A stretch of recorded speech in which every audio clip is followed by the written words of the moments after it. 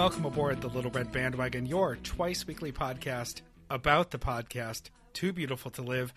In Pawtucket, Rhode Island, I'm Bobby Pape, and joining me from the Kyle Insect Museum in Kyle, Texas, it's Mike Frizzell. Good morning, Mike. Good morning, Bobby. And in New Brighton, Minnesota at the Stick of Butter Studios, Ann Lundholm. Good morning, Ann. Good morning, Bobby. This is a Monday recap edition of the show. We're going to talk about the week that was in the land of TBTL. If you haven't listened to the Friday show yet, more on that in a minute. We'll do all of that plus some housekeeping and how you can get involved. Mike, tell us what people have missed if they haven't listened to Friday yet. Sarah Mulrooney, really interesting lady, really smart lady. And she chose probably the first time that we've had a downer of a clip, and that was a clip of Luke announcing his breakup with Vanessa. And it was relevant to her because it at the time inspired her to get out of a relationship that wasn't working. So it was really an emotional show and a touching show, but God damn if we didn't have a lot of laughs too, right, Ann? We did. It was really fun. So downer of a clip in some ways, but there were a couple fun things in there too. And it was really an interesting conversation. I think, Ann, you said that later that night that you knew we had a winner of a show because you were editing it and you were laughing about a conversation that you just had a couple hours ago. And so, I felt like the show was running a little bit on the long side, so I was looking to cut some material, and I thought, well, we can cut the part where we talked about download numbers. That's not that critical. But then that led into Emmy talk, which led into balding talk, which led into your great story about a bald spot, and then Sarah's great story about a bald spot. And I was like, God damn it, I can't cut any of this. Yeah. Didn't I ask her at some point if she painted her bald spot? You're asking everybody that question these days, so I don't know. That's true. Who haven't I asked? I asked I never thought the world would come to a point where I would ask the President of the United States if he painted his bald spot. But it has come to that, where I have that little respect for the man. I guess we have some throw your phone moments, not as many as last week or the week before. Well, we do have a few. We have plenty of feedback. It's just not the kind of existential crisis that we had to deal with last week. Right. We had some fun comments about last week's show. Michelle wants to say that New Mike and I are wrong about Taco John's. Taco John's is awesome. This was echoed by Eddie and Shanna, although she says that the 6-pack and a pound is definitely a shame caliber food. Yes, it is. I hear that it's the potato olays that everyone is unanimous on. Potato olays are good. Loves those too. They're good. I've never had those Taco Time Mexi fries, so I don't know how they relate, but potato olays are good. A Mexi fry is a traditionally shaped tater tot. Mm-hmm. And seasoned, deep fried with a taco-esque seasoning on it. Although I think they could be seasoned a little bit more, but they're still, untouchably good. I wouldn't judge. The potato olays, if I see correctly from the internet, they're round and flat, like coin shaped, and they're smaller, like a Burger King hash brown size. Yeah, they're just like a really fat quarter. Kind of, and they've got a seasoning on there too. And I have to say, Michelle, you're right. Taco John's, there's nothing wrong with Taco John's. It's a little greasy, a little fatty, but that's what it's supposed to be. It's just after 2.5 years of working there in my teens, I walked away and I thought, I'm good for the rest of my life. No acrimony. I had a great experience working there. It's just I walked past it at a food court years ago, and I smelt the smell, and it was immediately so familiar that I said, yeah, I'm still good. not nostalgic yet. If anyone's still concerned about this and not sure, feel free to contact me, and we'll get the Kickstarter off the ground to send me to the Twin Cities and then to Seattle, and we'll do a side-by-side comparison of Taco John's and Taco Time. I'm happy to put myself, my health, and my future on the line as long as the listeners will pay for it. Mm-hmm. You're such a giver, Bobby. Always thinking of others. In other food-related news, the debate over applets and kotlets rages on.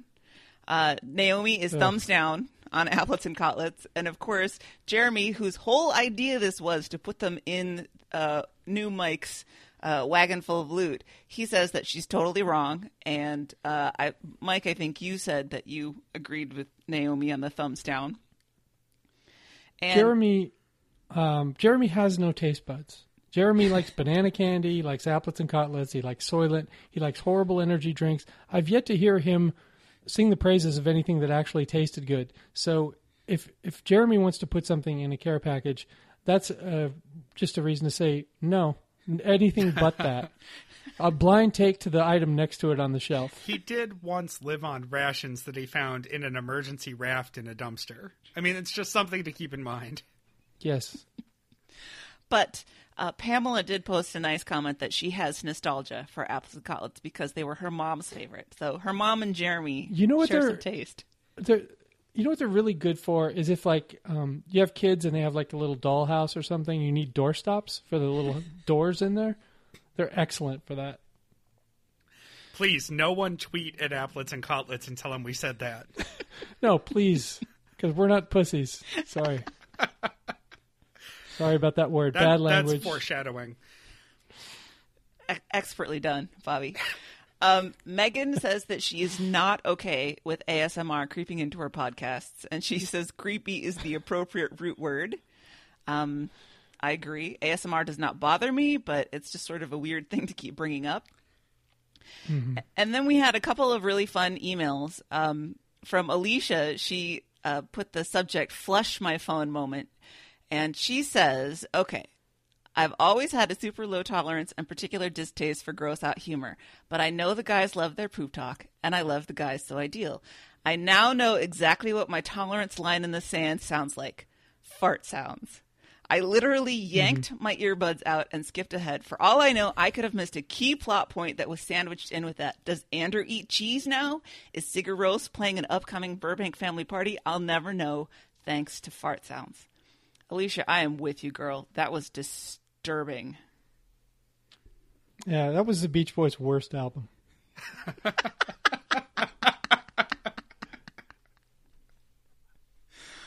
But I'm sure we'll get to that later in the week. In some random stuff, Jeff Richardson is spamming our Facebook page with pictures of gnomes, which means that he listened to the last clip show that Christy and I did. And some of those gnomes are disturbing, Jeff. I'm not sure what's going on in your brain, but you made me laugh. We got an email from Hunter, who is thinking of a new nickname for Andrew. He said that he is in Brussels, Belgium, and he sent us a picture of the poster for the Belgian Comic-Con with the appearance of DJ Hodor. He says, I miss DJ Hodor by a week. Can we add DJ to Andrew's monikers?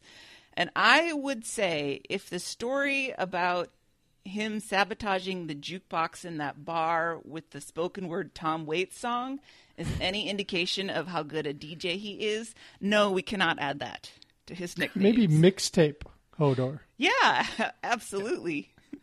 And that is, I think that's the real guy who plays Hodor, right? Isn't that his DJ side business? He goes by DJ Hodor now. And finally, we got a great email from Eric, just a note to tell us how much he likes us and that we're awesome. He says he subscribes to 40-plus podcasts, and we are in his top 3, which made me think back in my babysitting days, I used to babysit for the Morrison family, and they told me once, in all sincerity, that I was their 3rd favorite babysitter. And they had a lot of babysitters. So this was a big honor, but these children were little shits. So I will say that I have much more appreciation and gratitude for being in Eric's top 3 podcasts. And Eric, if you're on Facebook, get at me because we should be friends. Did you ever ask for feedback as to how you might be able to crack the top 2 or maybe zoom all the way to number 1? I should not have even taken any gigs with those people in the first place. They were so wretched. They used to do this thing where, okay, they paid for crap. They had 3 children and they paid me $3 an hour. And something that would happen fairly often was that I would walk in the door and they'd be like, oh, and their cousins are over. Okay, bye. And instead of 3 children, I had 6 children to take care of and they never paid me any extra money. But then when I got a little older and I got the job at the Taco John's, so I didn't need their $3 an hour anymore. Then they had my brother a few times, and they did the same thing to him. Their cousins are here, bye. And one time, one of the cousins was a baby, and my brother was like 12, I think, and he had no idea how to take care of an infant. So yeah, 12-year-old boys with a baby. Yeah. That sounds like a fantastic So he called idea. my mom, who was recovering from radiation for the cancers, and she had to get out of her sickbed and come down and stay with him for the evening and help him take care of these children. And when the parents came back, she gave them a piece of her mind. Well, I hope they had a good time. Yeah, they were really nice people. They were just so inappropriate with their babysitters. So I have never felt the need to climb up the ranks. I mean, number 3 babysitter, that's just my natural talent right there. I wonder if the mom brother combo cracked the top 10, because you're getting 2 babysitters in one there. Yeah. That's absolutely. A value deal. Right. That appeals to me as a consumer. That's your super maximizing right there. Right. Oh, so that is all the feedback that we had this week. I mean, there's more. There's still great conversations going on the Facebook page. So if you're not a part of that, please come and hang out with us. Absolutely. I had an experience over the last, couple weeks. The reason that I was not on the show last week, or one of the reasons we do like to rotate and give people days off, was because I had to save my family from breaking up. And what happened is Cullen is a senior in college, and he's a what is called now a media arts major. It used to be radio, TV, film, RTVF. Now it's called media arts. Either way, it's basically unemployable. So he's very worried about finding employment when he gets done. So he's doing a lot of stuff. He's being, proactive. He's going to the career counselor every Monday, and he's just generally thinking about his future, and he's taking some steps towards, trying to have a job when he gets out of college in May. But he's stressed out, and he spent the first half of his spring break with his dad and stepmom, and he left there a day early because I think they were stressing him out. So he came here, and because he's the one really who's most stressed, the stress came from San Antonio to Kyle with him, and he kind of went to war with Emily a little bit. And normally the tradition is when he's done with whatever break it is, Emily will drive him back to Denton. They will stay in a hotel for a night or two. Cullen loves staying in hotels, so when his mom takes him back, he'll stay. They'll get a suite, and he'll stay in the front. And she'll get the bedroom in the back. And they were arguing so much that Emily asked him, well, do you still want to stay with me in the hotel when we get to Denton? He goes, no. And that's a big deal because he really likes, living it up. That breakfast bar, the pancake machine. Can you blame him? No, certainly not. At his age, hotel's cool. His age, at my age of can I go home? Those pancake machines are like $3,000. I've looked into it. Are they? Yeah. Yeah, and we just don't have the counter space here at the Insect Museum. But so I privately I said, Emily, do you want me to take him back to Denton? Because they would probably just argue the whole way because it's too stressful. And she said, yeah, if you want to. And then she asked Cullen, and he was enthusiastic about it and decided he wanted to stay in the hotel with me. So we had a bro trip, and on the way I was able to explain a lot of the misunderstandings that he was having with his mom, and kind of smooth things over, and then let him talk about his future and just give him zero pressure or feedback. So kind of a low pressure situation. Being a stepdad, met him when he was 13. I just pick my spots as far as parenting goes. I'm not required really to do much except just be accepting and support Emily and whatever, and his dad and whatever decisions they make. So we get up there, we go out to BJ's, which is not a place that I would normally go, but he likes it. So he got a $16 6-inch pizza. It's really called BJ's? Yeah, BJ's. You're not Ale familiar House, with BJ's?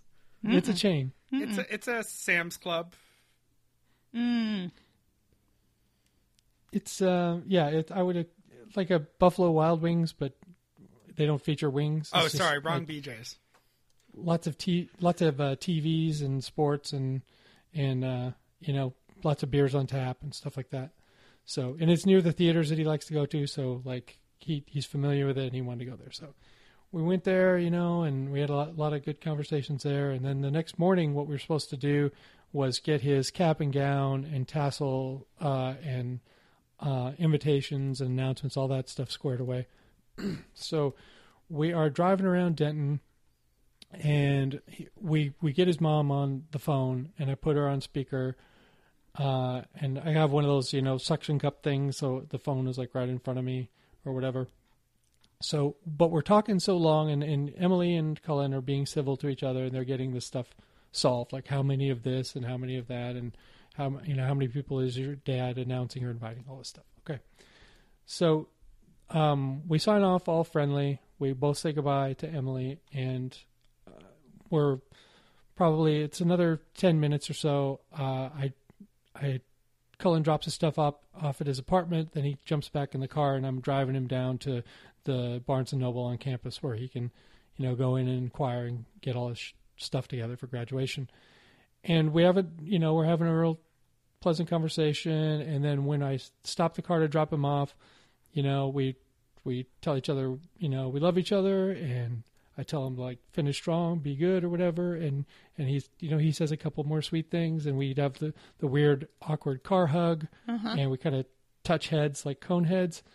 And I'm driving now. I touch Cullen's gone now, and I touch my phone so that I can get some navigation so I can get out of Denton and get back to I-35. And there's Emily, still there. She never hung up. Aww. Right? So she listened to that whole thing, and she was really touched, and did her heart good that Cullen had a good time and had some sort of non-judgmental support, or support that he can see is not judgmental, because Emily hasn't been, really riding him or anything, but he has so much pressure in his head about it that he felt that strain in the relationship. So, I felt a little spied on or betrayed or whatever. But and as I was driving home from that, I was listening to the hearings where they're talking about the Russians interfering with the election and all that, and they pretty much said that there was no substantiation for Trump's claim that Obama was sick and sad and sitting there tapping Trump Tower phones, and I was thinking, this actually happened to me. I just got wiretapped. I just got spied on. I have evidence of this. The term is wires tapped, Mike. Yeah, it's I mean, but I didn't tweet about it because I just wanted to let the moment sit, and so that was great. And then the next day, just to make sure that Emily was in a good state of mind, I let myself be taken to Beauty and the Beast. Oh my goodness! I enjoyed it more than she did. Is a sacrifice. So. Knowing you, I know. I'm not into musicals. I saw the cartoon dozens and dozens and dozens of times because when it came out, I had a stepdaughter who was like age 6, so you can imagine. I didn't really like to park her in front of the screen without watching stuff with her. So that meant I got to watch Beauty and the Beast and Little Mermaid dozens of times. And I also I watched All Dogs Go to Heaven with her, but I would sit behind her so that she wouldn't see me crying. I think I know some of the songs from All Dogs Go to Heaven. Don't do it. Don't you do it. I wonder how far into your conversation that everyone was listening into that Sergei Kislyak just started tearing up in his office. I got to tell you, I almost cried a bunch of times during Beauty and the Beast, but never quite got me, but it was close many times. Anne, speaking of musicals, yes, you says here in the notes you want a do-over on Gleeification. I do want a do-over on Gleeification. People may be surprised to hear that there are some things that we leave on the table, every week when we do the recap, where the conversational pathway just goes in a way that gets away from something that you wanted to say and you don't want to drag it back, or you're running long on time, so you just let it go. And usually, that's it. And I didn't say Let it go. Let it go. Sorry, I can't hit that note. Congratulations, you're every 8-year-old at the last TBTL picnic. Oh, yeah, I heard about that. That's a nightmare. Anyway, I usually let it go and move on. But over the week, I have been thinking about the discussion of Gleeification that was on TBTL, and I've been getting sort of, not exactly hotter under the collar, but my opinions have been getting stronger. And when we talked about it last week, Bobby mentioned my favorite show, Crazy Ex-Girlfriend, and that got me off onto a tangent, and I never went to the things that I wanted to say. And so I want to say them now, that I totally disagree with Andrew on the subject of the Gleeification of entertainment, which means I guess I agree with Genevieve. And for people whose memories are short, he was talking about shows like Glee and movies like Pitch Perfect taking over the entertainment zeitgeist, as it were. I think he's talking about two different things. Musicals, I would say, obviously have been around forever, and they have been popular forever. He cited Hamilton. But then he also mentioned in the 90s there was Rent. But then in the 80s or the 70s there was Grease. And then in the 60s and the 50s there have been musicals forever. And it ebbs and flows, but they're there. If you want to put Glee into the mix, I think that's something different. Because in musicals, the music comes from people expressing their emotions, like they're doing whatever in the plot, and then they stop and they have to sing about how they feel. Glee and Pitch Perfect and those kinds of things, those are musical groups in the TV show or the movie as part of the plot, and they're performing as part of the show. It's not their inner monologue being expressed. So if you say that any show that has music in it is a musical, then we're talking about all kinds of things. Then, I don't know, do we say Amadeus is a musical? Because it had plenty of music in it. Almost Famous, is that a musical? Because it had music in it. I don't think that's how we define that stuff. So I think that it's unfair to put those together. And if you are talking about a show with music in it, we can go back to the Monkees. We can go to the Partridge Family. So that kind of stuff has been going on forever. And I would say it didn't even start this resurgence with Glee. It was with American Idol and the emergence of the competitive singing show, I think, is where that comes from. And while we're talking about Glee, Andrew, and now I am talking to Andrew, I checked out on Glee, I think, in the second season because I had some real problems with it. But it was a show that had main characters who were black women, who were Asian women. There was a gay kid. There was a kid in a wheelchair. There were all kinds of people who have been marginalized by. So there was a character who had Down syndrome, for God's sakes, who was a real developed character.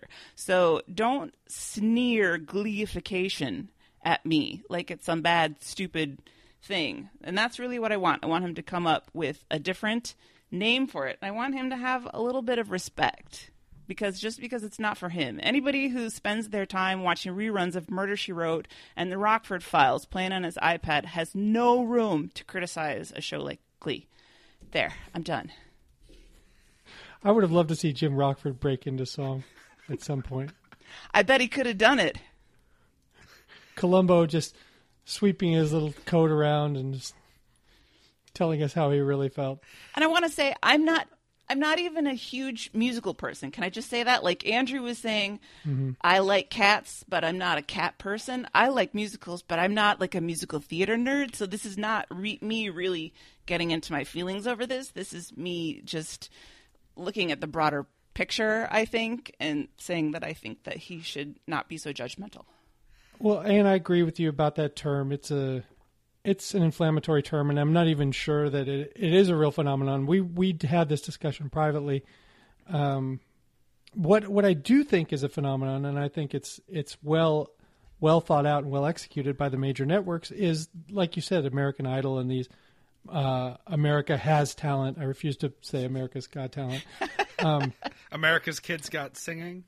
I think that was the show. The stuff that you have to watch, if you want to vote on it, you have to watch it live. You know, it's not they aren't DVR shows. And now they've been doing musicals, which people want to watch because they want to talk about them, like, with their friends during real time, or they want to talk about it the next morning when they see their other, coworkers or friends that enjoy Peter Pan, or I forget, there was another one, and I'm sure this stuff's going to keep happening because of DVR culture. The networks need you to get back to old school, have to sit your ass down in a seat and sit through the commercials. So that I wouldn't call it gleification, I would call it business, and it's that more of that stuff is coming, and I think that's overall a good thing because they make money, and the people who enjoy musicals get what they want. I know exactly which channel not to turn on for those 3 hours. That's okay. You can watch sports, and I'll watch The Sound of Music live, and we'll both be happy. Exactly. That's why sports are becoming such a more important property. That's why the franchises and the TV contracts are getting huger and huger, because there are so few options for advertisers now to reach people immediately, and in venues where you can't say, fuck it, I'm not watching any of your damn commercials. So, Bobby, do you have anything on the subject? No, I just needed to go get a first aid kit for Andrew because he's going to need something for that. Yeah, that was triage for Andrew. Whew. I don't feel bad about it. And you're the only person I know whose hot takes are better when they've been reheated. You're the casserole of this show.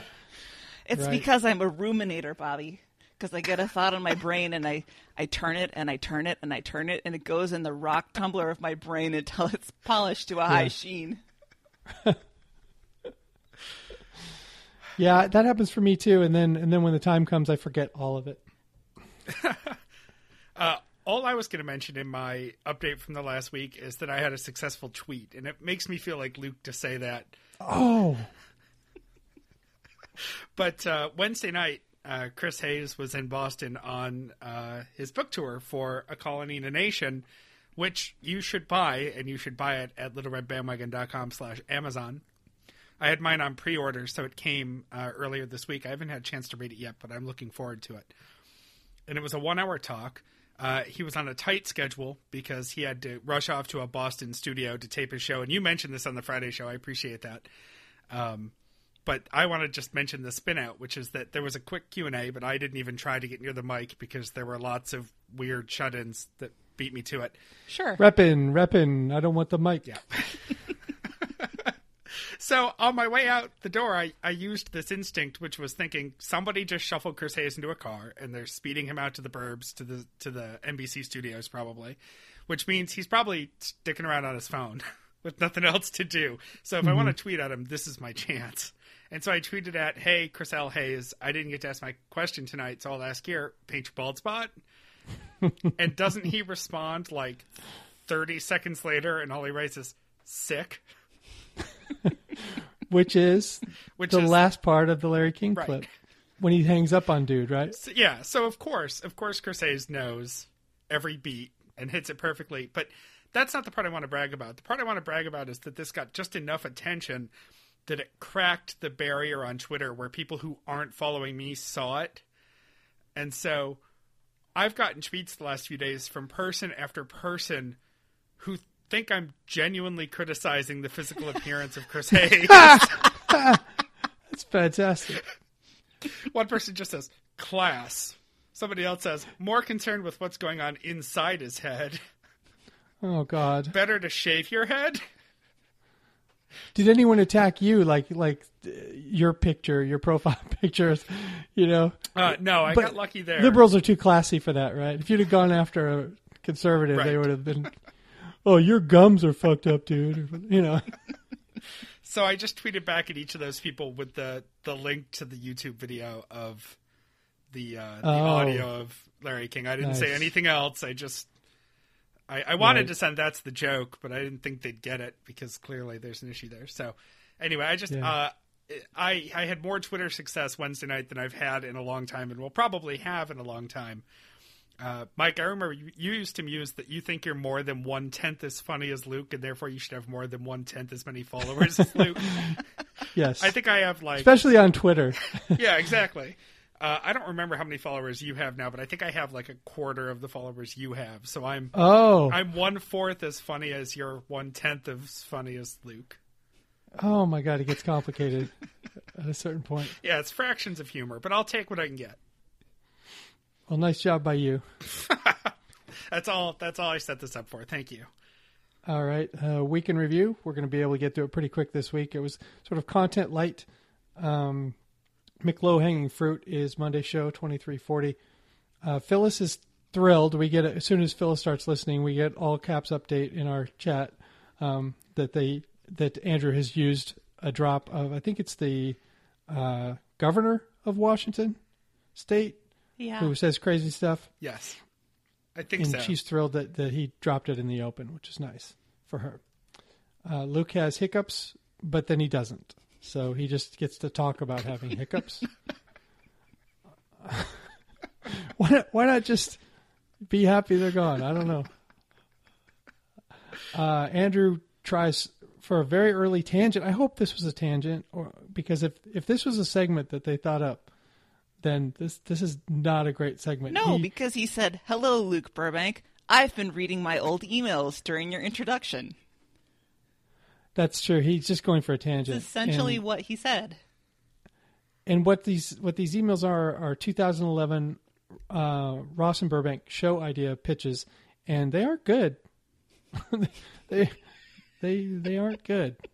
And there's a reason that they didn't do some of those pitches, and that reason here 6 years later is, just as strong for not doing them. So, unfortunately, at the end of this, Luke encourages him to grab more pitches and bring them back. And I hope everyone forgets about this. Yeah. They put 38 seconds on the clock. I like that. I do too. I hope they keep that up and stick to that when someone goes on a tangent. Unless it's a good one, then don't even note it. Just let the clock expire. If someone's on a roll, just let them go. The problem with the 38 seconds on the clock is that you're just going to, near the end of the show, you're just going to start fouling him every time and sending him to the line. Yeah, that's true. When you're really behind at the end of the show, it gets boring. The last 5 minutes of the podcast are going to take 2 hours. Oh, God. Running clock. Luke tangents off with Jimmy Breslin talk. Radio, really, they make the point that radio are the suckers and the people that keep event marketing like the Shamrock Shake and the McRib going. And it's very true. And when I was building the Papa John's brand in Seattle and Portland, I used that kind of stuff all the time, sending stuff to... So always sending stuff to the stations, sending stuff to the remotes, because the guys will talk about it. It's right in front of them. So, that's tale as old as time. That's a fresh phrase in my mind this week. And we find out Luke was a vegetarian as a teenager. Have we ever heard this before?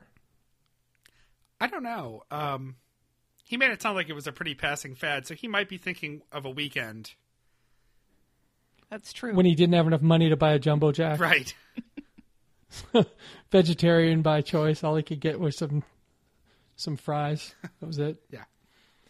We find out that Bean and Genevieve are pork reservists in that they are carnivores but do not eat pork. And a fact that comes to light here that I didn't know before is that he now lives in New Orleans. He's moved from Vashon to New Orleans, which seems odd.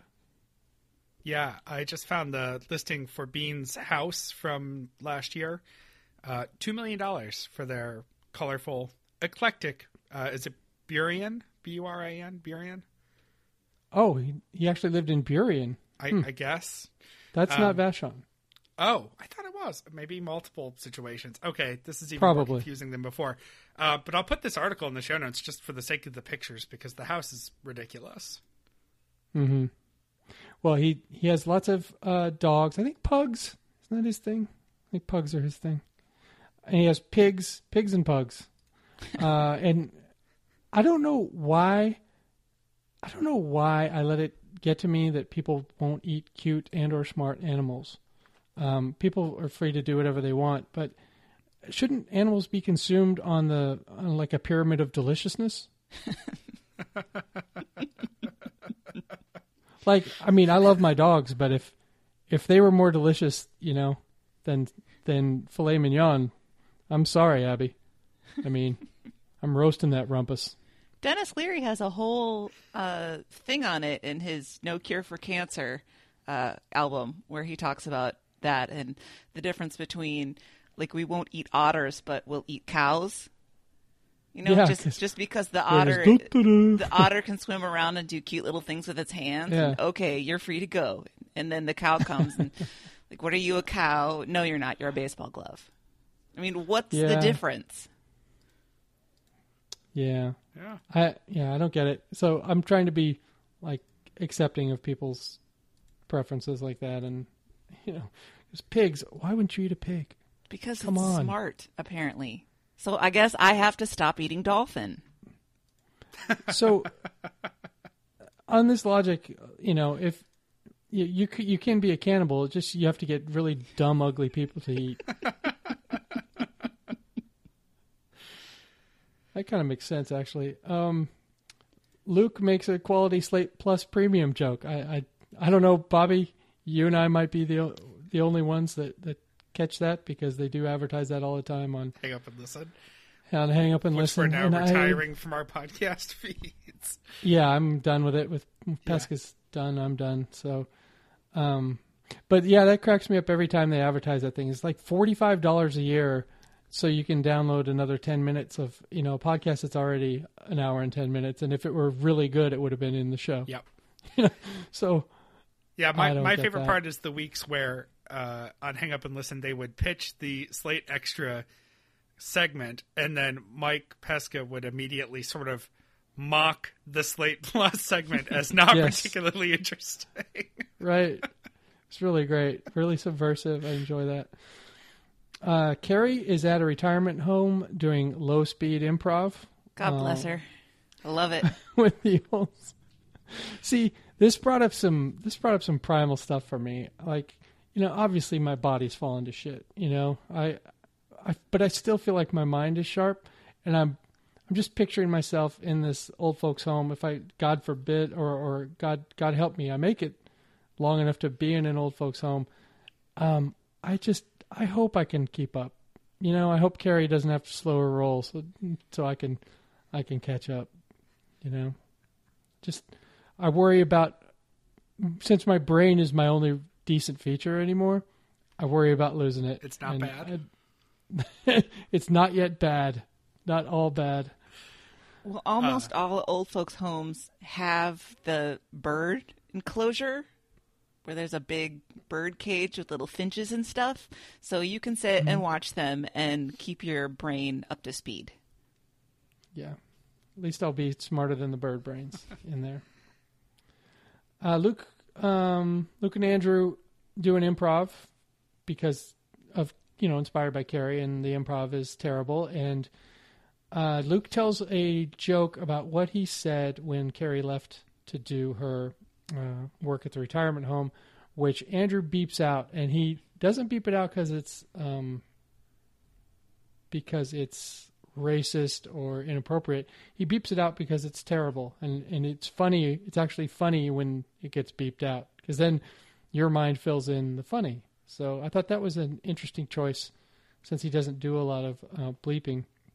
And he says he does not laugh at the joke, and he says that he's not doing any more courtesy laughs on TBTL, and that he and Genevieve are not doing courtesy laughs anymore, which is difficult because Genevieve's so funny.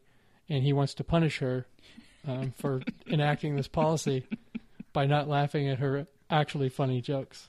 There's quite a interesting dynamic.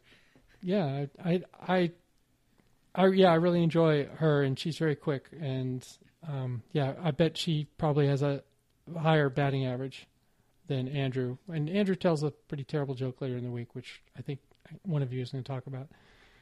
The Techno Geek song has been posted by Lynn Pham on the Marsupial Gurgle, and also, I think Christy put up a link in the Stens to the song on SoundCloud. So if you're into that, by all means, could make a good ringtone.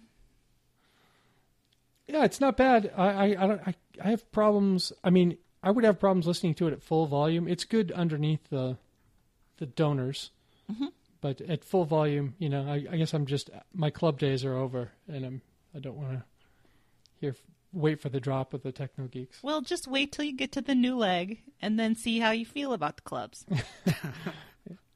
Well, yeah, out to the clubs with my club leg.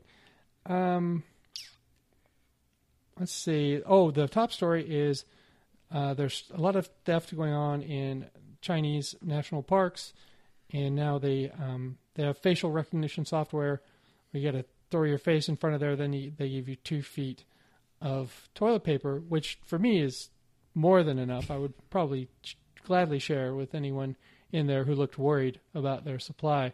But I think one thing that this story has cemented for all of time is Jeremy is never visiting China. Nope. Too much stress. He would just be stressed out the whole time, just pocket stuffed full of toilet paper he brought, from his hotel. And what happens if you get caught with a bunch of toilet paper on you? Do they just assume you've stolen it, or do they, will they let you go? Is there a stop and frisk for toilet paper policy? I don't know, but I was thinking you could be that good Samaritan who just leaves the extra in the stall. It's like hitting a parking meter that still has quarters in it. That's true. Yeah.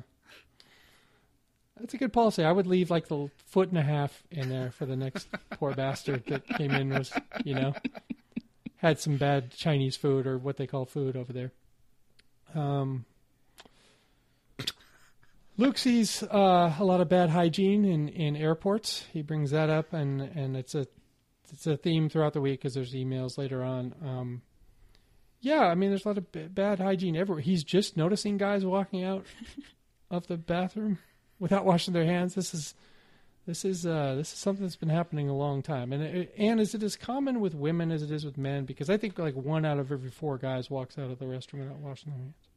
By chance, I just had this exact conversation with one of my male coworkers a few weeks ago, and he was telling me all the guys who don't wash their hands. Like, he's naming names for me of the guys who don't wash their hands in the bathroom at work. And then he says to me, "So which women?" And I said, "No women." And he said, "What are you talking about? You're lying." And I said, "I have never seen a woman leave our bathroom at work without washing her hands. Never. I'm sure it does happen occasionally, but it's pretty rare." So among women, it's remarkable. And Christy actually has a coworker who doesn't wash her hands, and that's that. Like guys, there's probably 5 guys in every office of any size that don't wash their hands after they're done. But this woman, because it's so remarkable, Christy calls this woman shit hands, and actually she doesn't work there anymore. Calls the woman shit hands, and the woman walks out of the bathroom and then dips into like the M&M's bowl, at the reception desk. So just rifles through all of the snacks, all the public snacks. If you don't want this to be your moniker behind your back, just wash your hands. Well, it's that easy. I can't believe that Andrew says, excuse me, Andrew says he thinks that you cannot point to direct harm that comes from not washing hands. Have you never heard of E. coli? Come on. Or just pink eye. I mean, there's a wide range of disgusting stuff. I've had pink eye a couple times. Like the last time was I used to judge these DECA competitions, which are just high school marketing clubs, and the kids would come present something to you, and part of the whole thing is they have to shake your hand and look you in the eye, and there's a whole protocol of it. And you go through a day shaking hands with 25 high schoolers, and then you touch your eye like the next day. Was torture. That's a real thing. I'm glad I haven't had E. coli, but pink eye is nothing to fool around with either. So well, and here's the thing: the bacteria and the germs and whatever, we all have to deal with that in our lives, right? You can say that probably the dirtiest thing you ever touch is a dollar bill. But for me, it's penis fingers. I do not want to touch your penis fingers. And I do not want to touch anything that your penis fingers have touched. That means doors. That means chairs. That means desks. That means the remote control on the monitor in the conference room. I don't want to touch your penis fingers. Please note, subscribe now for LRB extra content for our 10-minute tangent about the Edward Scissorhands porn reboot titled Penis Fingers. Steve Penis Fingers. Yesterday, Jeremy wandered into the chat and said that like not washing your hands after peeing is not so bad because pee is sterile, which Meredith immediately slapped down with science. That there are all kinds of there's a whole ecosystem going on in your prives that you shouldn't be sharing with the world. And I was thinking that if I were Edward Penis Fingers, I wouldn't want to shake hands with Jeremy because like at least 3 of my urethras would be infected immediately. I believe it was Steve. Steve Penis Fingers. Right. Steve Penis Fingers. Mm-hmm. At least he could go on workman's comp though, because those hands are his livelihood. Sure. He can't work on the set in Van Nuys anymore. Right. Till that clears up. The next story, the Tom Brady jersey story, really got nothing to add on that. The video's pretty funny though, watching this guy trying to stuff it under his suit, and he had the wrong credentials. It's pretty great. More Monopoly token follow-up. Hopefully that's done. Monopoly tokens. Luke makes a whole point of saying that he refuses to give Monopoly any more attention for their publicity stunt, and then he goes on to talk about it. Just stop talking about it. Hasbro is a Pawtucket, Rhode Island-based company. Their offices are right down the street from my house. Any attention buoys the economy of my home city. So keep talking about Monopoly. Hasbro always sounds to me like an internet site where there's pictures of kittens and stuff like that. There's an email from Robin in Denver. She is the one who... Oh, sorry, this is a voicemail from Robin. She avoids a petition person by dialing TBTL and doing a fake conversation. Then, of course, does the follow-up call explaining. I have a tip for anyone who doesn't want to have to use their phone to avoid petition people. Just tell them, like I do, I've been in prison. I can't sign your petition. And then that has a dual effect of them saying, oh, well, yeah, that's a valid excuse. And also, too, get the fuck away from me, you know. Yeah. Good tip. That's all I have for Monday, guys. The only follow-up I had on the Tom Brady jersey story was a thought that he would have tried to steal Wes Welker's helmet, but he couldn't get it under his shirt because it's so big. But he did... Oh, yeah, Wes Welker is the one who wears the Great Gazoo helmet, right? That's all right. That was just for you, Mike. Thank you. We'll go to Tuesday, 2341. The late bird also gets the worm. This is a short one, which is great because Wednesday is looming. Olive is dirty because she goes outside. We have the Detective Finn bot, which is on Twitter at IceTSVU. This is Ice-T's character on SVU and a bot that makes up fake drug names, symptoms, and elements to much humor. I did spend about an hour this morning skimming the Ice-T SVU Twitter feed. Eventually you catch rhythms of snacks, chain restaurants. There are certain things that start repeating, but it's still worth a look. And it's great because it distills a show that is so formulaic down to a formula within the formula. It's no NCIS. I'm not going anywhere near SVU. Oh, it's too violent. Too much weird sex crime for me, the SVU That's stuff. True. The guys talk about prestige podcasts, and this is all sparked by S-Town, which is going to be dropping its whole season all at once so that people can binge it like Netflix shows instead of having to wait week after week like we all did with Serial and Richard Simmons and all the other, more recent popular podcasts. And they talk about some podcasts that they recommend. And I see in your notes, Homecoming, I noted My Dad Made a Porno. And all I'm going to say there is we'll suspend that conversation from us because our next episode is actually going to be a tripod special where we're going to be introducing some podcasts that we've been listening to and share clips of them with everyone. So I don't want to get too much into that now for specific shows. I will say that I am producing a prestige podcast called P-Town, and Penis Fingers is a huge, huge part in this. You're going to drop all the episodes at once? Well, S-Town, you have to drop it all at once because you don't want to go back in there. Oh, God.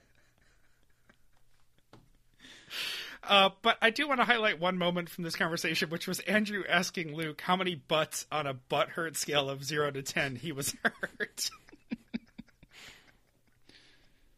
Which I think that's, we start out at 10, right? That's the baseline. Luke said it was 0, so I don't know, but I like the idea of a butt hurt scale. As much as I hate the word butt hurt, the way he framed that was good. The Top Story Tuesday, guys who have a company where they send potatoes with messages on them to people because it's the age of the internet and that's a thing that can make you money, have been sending them to basketball players, much like Mike's Pizzas, in an effort to just get attention for them on social media, and it's working. Pictures of these potatoes with the players they're sent to are coming up all over Instagram, which is what I hear the kids are using for their social media these days. Highlight of this conversation is that Andrew did not know who Spud Webb was. Terrible. I know who Spud Webb is. I know Spud Webb and Muggsy Bogues. Come on, Andrew. Yep. Anne knows the names of the NBA basketball players that she could post up. Yep. She knows these guys. And it's there actually aren't very many of them. I don't know about that. No, they're not very many I could either. So. And you've got some skill. If you trained, I think we could get you there. Adam Silver's head looks like a potato? ? I think it's a stretch. It looks like, I don't know. He looks like a praying mantis more than anything else. Luke had the best line in here. He said he looks like he just got done shutting down an orphanage. That's closer to accurate. The serious conversation about basketball is whether or not it's okay to sit your stars because teams with a comfortable lead do this in the NBA because of how many games they have to play. It's just logical to rest your best players once in a while so that they don't get injured or fatigued. But fans hate it, obviously, because they paid to come see, especially when you're in a town where your team is terrible and a great team's on the road coming to you, and they're only going to come to your town a couple of times all year. You wait all year to see Golden State or to see Cleveland, and then they show up and the B squad hits the floor. Right.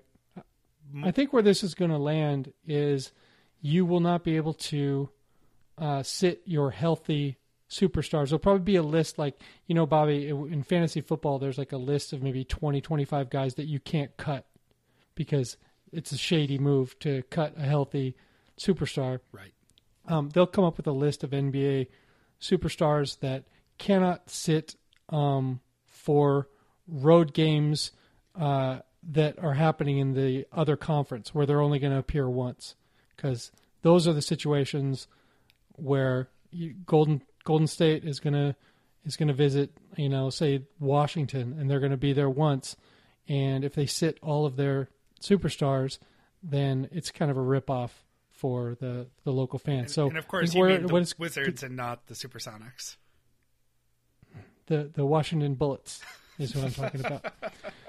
So, I think what it's going to arrive at is you can sit your healthy stars at home at any time, or you can sit them within your conference, but no more than once out of the 3 or 4 times that you're going to play that other team. So sounds like you're going to need a spreadsheet. Yeah, a spreadsheet. I'll get Christy on it. Christy loves basketball, so yeah. And suddenly Steph Curry and Kevin Durant and Draymond Green all got the flu together. Yeah, that's the thing is there's going to be an honor system until there is no honor, and then they're going to have independent physicians like they do with the concussions in the NFL. It's like, but then even then, you can't judge anyone's pain. Right. Like if someone says my back hurts or whatever, what are you going to do? You're going to get a Bill Belichick style injury list where everyone's day to day. Right. Oh, it hurts so much. I'm ready to play. Yeah. More sports to come. But we'll do it quick. Andrew says that he bleeds golden flashes, which is the most I've ever heard him.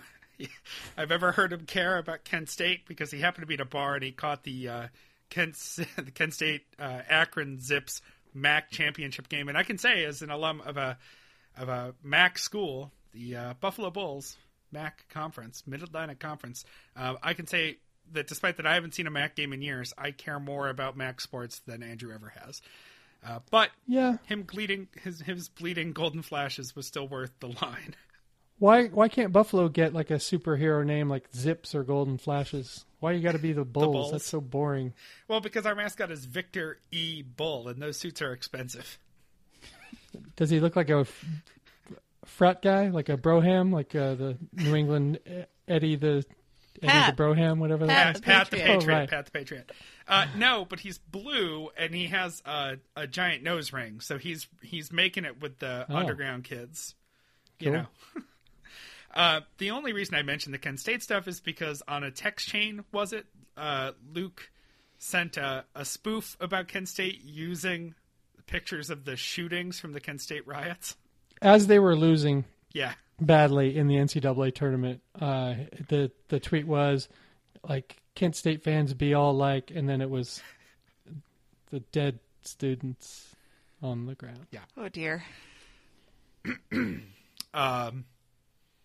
Boy, I mean, that you got to be really careful with your audience with a joke like that. I know. That's something that I would send maybe to one-on-one with some of my friends, but never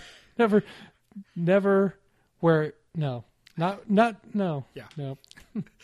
We dabble on the UW's mess, but we'll save that for tomorrow. We get an email about how the first measure or so, I mean, at least the first couple of notes of the Doogie Howser theme song seems to be missing at the beginning of the loop track that they're using, and it's really just annoying the hell out of one listener.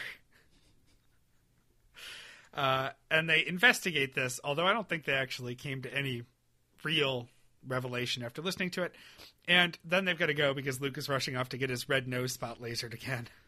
Finally, this thing is coming to fruition after all that talk about. I didn't know that was a multiple thing. Well, that's how they get you. Yeah, it's the chiropractory of red lasers. It looks good and feels good now, but you're gonna have to come back every 2 weeks for the rest of your life, or else we can't promise that it won't start getting red again. I would just start putting my bald spot helmet over my face, just laser it up. But that will go to Wednesday, 2342. Everything is coming up, Mulaney, which is our first Simpsons reference of the week. Classic. Everything is coming up, Milhouse. Thank you, listener Bet. We've got a couple more to come, but she did, as always, an excellent job tracking these for me.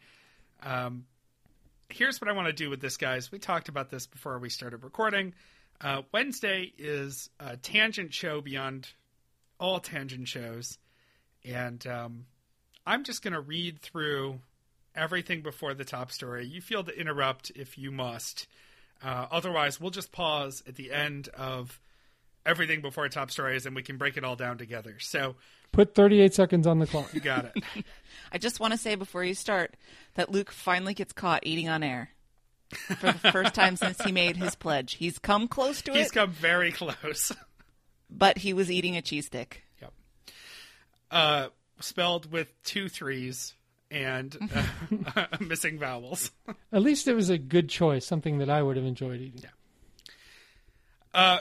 The Bay Kitty is running around and has the zoomies, probably post-shit zoomies, apparently, which we know cats do. Conversation about Mr. McFeely, the mailman from Mr. Rogers, leads to a conversation about who the casting would be for a biopic about Mr. Rogers, a conversation that never gets buttoned up. This leads to a conversation about The Founder, the movie about the founder of McDonald's, not being a very good movie, and I believe this was because they said that Michael Keaton would appear somewhere in a Mr. Rogers biopic. I have not seen The Founder. I want to, and I'm sad to hear that the trailer looked good. Yeah, the trailer looks great. I heard it was good.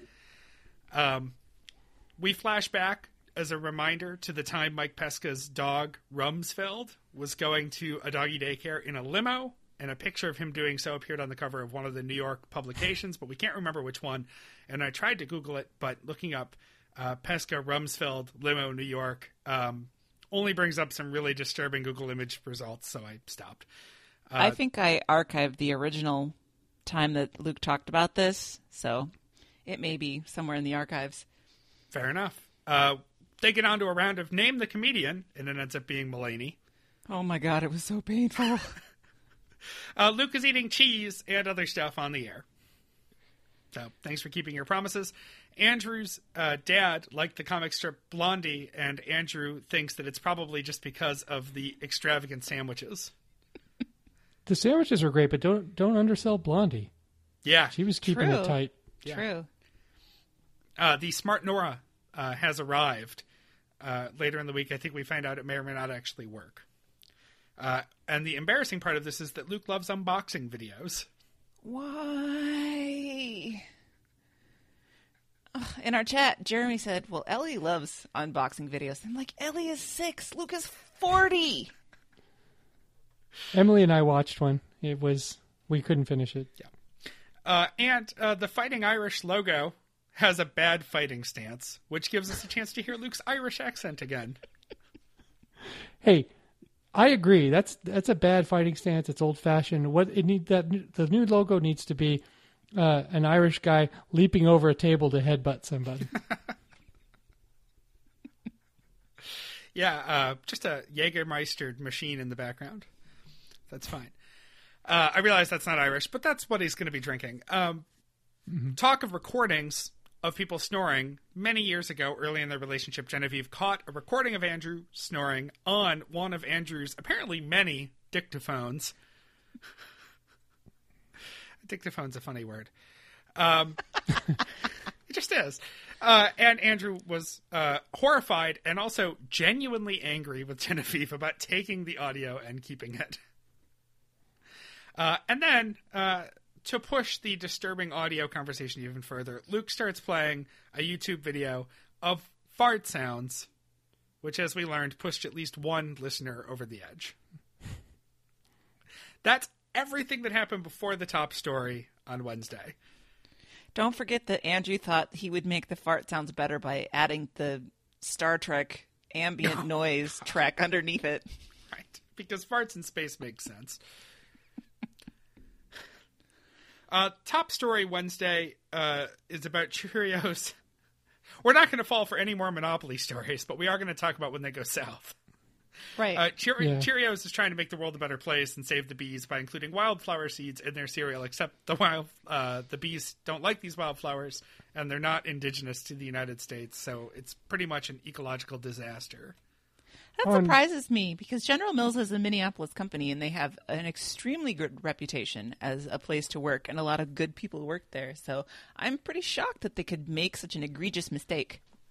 So I was driving back from my prosthetic fitting appointment. Yes, folks, it's getting close. In San Antonio, and I was listening to a radio show that doesn't play in Austin, and that's Science Friday with Ira Flato. And it was the top story on there. And it was even less interesting than it was on TBTL. But what struck me is that Ira Flato sounds like if Howard Stern does a nerd voice. Just tell me, next time you listen to Ira Flato, tell me that isn't exactly the case. So that was my only takeaway. Yeah, similarly, there's a Cheerios factory in Buffalo, and the whole city smells like Cheerios on a clear night, which is amazing. That's the only reason I love Cheerios, and it's really a shame that they blew this. Life Hackett Buddy, as of the recording of this show, was a domain name, a .com domain name that was available, but it is no longer available. So take that for what you will. They gloss over a story about a guy who robbed a houseboat with a kayak, which would have been a great top story. How does he carry all the loot? I mean, he can't be like stealing problem. the TV. Right. Yeah. He's just after the this is like a smash and grab car situation. He's just after the loose change. Andrew watched Harry and the Hendersons recently for the first time ever because he realized he lives right near the Harry and the Hendersons house. I don't know how you go this long without seeing it. It's one of those movies that pops up on cable and is sort of a classic. I don't think I have not seen it. And yeah, what the hell is wrong with me, it's people? A protest vote. I'm anti-Sasquatch. Don't tell Joe. Sorry, Joe. It's not real, doesn't exist. Not buying it. Wow.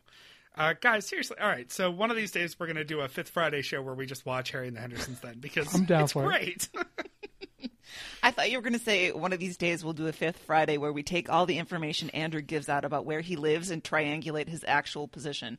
That's not because it's happening. It was Luke first who was narrowing down the target on Alabama Hill. True. John Lithgow isn't British. He's actually from Rochester, New York. Of course he's not British, for God's sakes. We are brothers in heritage from Rochester. Andrew loves... He loves a good garbage plate. That's right. Oh, I'm sure he does. He knows well what's good for him. Andrew loves Legion. I have no experience here for this. Mm-mm. Yep. I've heard of it. I heard it's good. It's on cable, so I can't watch Somebody will write in this week and tell us why we should know what Legion is. So please do. I did notice Luke says Andrew says at one point, because he doesn't know superheroes very much. He goes, "The Fantastics? Is that a thing?" The Fantastics is an excellent musical, actually. But of course he's referring to Fantastic Four. None of this matters because Andrew sneezes and then feels the need to explain it in detail. Yep. Luke liked Pete Holmes' appearance on Fresh Air and regrets passing on having him on TBTL a while back because he probably didn't want to clean the house the day Pete Holmes wanted to come over. And Luke says that Andrew does not have cancer despite a Twitter spoof. Or rather, Luke does not have cancer, but then he gives Andrew cancer on Twitter. Right. Right. Voicemail. Message from Billy says, "Put the sinks outside of bathrooms in a common area. Therefore, public shaming will ensue if men do not wash their hands." Good idea. It's happening. I mean, I've been to a restaurant in Austin a few times that has that. The sinks are, you come out of the potty area into the sink area, and if you just pass by, you're going to be passing by some ladies who are washing their hands. Yeah. So extra shame, I hope. We had an LRB meetup at the Optimism Brewing, something like that, in Seattle last year. And the bathrooms are non-gendered. And you just go in and you take a locking stall down a row of stalls and urinals or toilets or something. Just individual stalls. And then all the sinks are in one area. And yeah, same thing. I think it would be a lot weirder not to wash your hands there. So I like it. Also, it just makes more sense efficiency-wise, to just have one big space for that. I used to work with a woman who was dating a lot. Let's call it, she was on the prowl, cougar on the prowl type. And she had a first date at a bar right near our office and told us the next day that it was a deal breaker because the guy was super creepy and at one point took some ice out of his glass and started rubbing it between his hands under the table. And when she asked why, he said it was because he needed to wash his hands, but he didn't feel comfortable leaving her at the table unescorted. No. On so many levels. Yep. I'm always happy when I hear those stories because she didn't get down the road with this guy. No, exactly. You know? It wasn't a divorce story. Right. But a first date who doesn't wash his or her hands, that's a deal breaker, right? I don't know. How hot is she? Is she Blondie? If she's making you a sandwich that looks that good, maybe you let it slide. With those penis hands. Wait, vagina hands. Yeah. Oh, ooh. Jell-O talk. Eating Jell-O with those dirty hands. Jell-O also. That was the worst. That was a bad. All of that was bad. Yeah. The Jell-O thing. Jell-O also from Greater Rochester, Leroy, New York. You know what? I made Jell-O that day because I have Jell-O in the house because Emily really likes it, and because they were talking about and how gross it was or whatever, I made it. She's enjoying it. I had the instinct to make Jell-O, but I didn't have the instinct to go to the store to get it. Well, and Luke goes back to the thing about how Midwestern salads are all Jell-O and Cool Whip and mini marshmallow. I'd like to just say, Midwesterners, we do eat lettuce, Luke. I promise. It's iceberg and it's candied, but it's lettuce. Right. Yeah. This is a food that costs 38 cents. That's what appeals to me the most. Plus roughage. There's a lot of benefits there. And we get an email from a listener who lectures her 4-year-old loudly about washing hands in the bathroom, mainly to passive-aggressively really lecture the people around the 4-year-old. That kid's going to need a lot of therapy, but it's for the greater good. Mm-hmm. On to an emergency no-point conversion to discuss a wide range of sports, starting with the mess at the University of Washington with the firing of their head coach and, along with it, their assistant head coach, who was also the father of their chief prospect and one of the best high school basketball players in the country. Just an unveiling to how messed up college sport recruiting is. I can't believe that there wasn't a rule against that. No, this has been happening. This has been happening for a very long, long time. National championships have been won with fathers of players. Wow. Temporarily on coaching staffs. And the corruption in college sports is actually not as bad, I guess I can say, as like way back in the day when my dad he played for the national championship with Seattle U, and they had a team completely of paid players, including my dad, but most notably Elgin Baylor, who's an NBA Hall of Famer, like top 10 player of all time, who came from Washington, D.C. for no real reason except money. And, you know, they lost in the national championship, but, I mean, this is the way the teams used to be put together, just straight up cash. And his team went on probation the following year because of all of it. But the way they're doing it now is they're circumventing the rules by doing stuff like, your dad's going to be a coach. He's going to make all this money and stuff, and you can come here. The UW, it sits in a hotbed, as Luke was saying, and Luke did a good job of explaining all this mess. Sits in a hotbed of college basketball talent, and the UW in particular has put a lot of players into the NBA in the last 15, 20 years. Because it used to be when I was going to school at the UW, there was just as much basketball talent going on around, but it was all going to Arizona or UCLA or these other places. But in this past era, they've been able to keep guys around. They've been able to send them to the NBA. So and that sort of feeds upon itself. When guys are in high school and they see that guys go to your program, go to the NBA, they don't care so much about whether they're going to go and win tournament games or national championship at your school, because if they're that good, they're only going to stay a year anyway. So win, loss, whatever. This past year, as Luke said, they got the number 1 or 2 player in the country who's going to be in the top pick in the NBA draft, and they had a terrible season. But still, this guy is going to be a superstar in the NBA, and he's a UW guy, and Isaiah Thomas, UW guy, big star. There are a lot of Brandon Roy was a big star, and there's all this pro buzz around the UW. And I think Romar must have talked them in at some point into making a leap into being a program like the University of Kentucky, which does this thing every year where they bring in 3 or 4 guys that are going to be one and done. And these players know that even if they don't start at Kentucky, they're still going to be possibly first-round picks because they're going to get developed as players, and they are going to be playing against the highest quality competition in practice every day, which is a great preparation for the NBA. And so UW obviously was making this move where if they get all these guys and next year they come to prominence and they actually make a run in the tournament, where they can be that school every year where this happens. on the West Coast. And until I hear otherwise, like they're going to get caught for something illegal that happened in the process, I have to think that the university got cold feet and they just thought, that's kind of shady. We don't want to be in this business.